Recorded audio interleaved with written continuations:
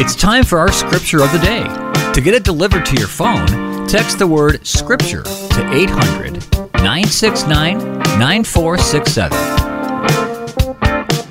And Scripture today comes from Psalm 103, verses 1 and 2. But I want you to read all of Psalm 103. I've got a special challenge for you, if you will, but a challenge that comes with a huge blessing if you'll do it at the end of our Scripture this morning. So hang with me. Psalm 103, verses 1 and 2.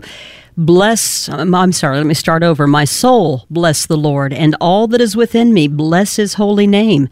My soul, bless the Lord, and do not forget all his benefits. Now, this is another of David's many general prayers recorded for us in the Psalms, and an expression of gratitude that's parallel in meaning to praise the Lord. In Psalm 103, David lists reason after reason to praise the Lord. In nearly every single verse, he lists the benefits that are ours as God's children. And you can't help but feel lifted in spirit as you read David's words, and your spirit connects with the truth of the goodness of who God is. Now, David not only considers the benefits of being a child of God, but he does so in view of God's character, pointing out that the root of our blessings are found in the nature of God, in his righteousness, his mercy, forgiveness, compassion, faithfulness, and sovereign dominion over all.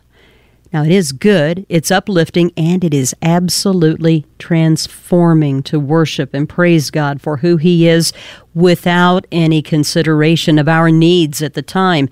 Just talking to him and expressing our thanks and wonder pleases him, and it draws us closer to him. So I want to challenge and encourage you to do this.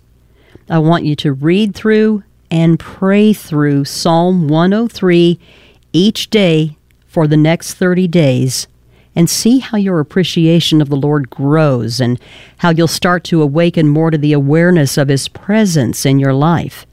And you'll see how your relationship with him starts to deepen. That's Psalm 103. I want you to read through it, take your time with it, read through it, and pray through it. At least once a day, every day, for the next 30 days, and see what starts to change. My soul, bless the Lord, and all that is within me, bless his holy name. My soul, bless the Lord, and do not forget all his benefits.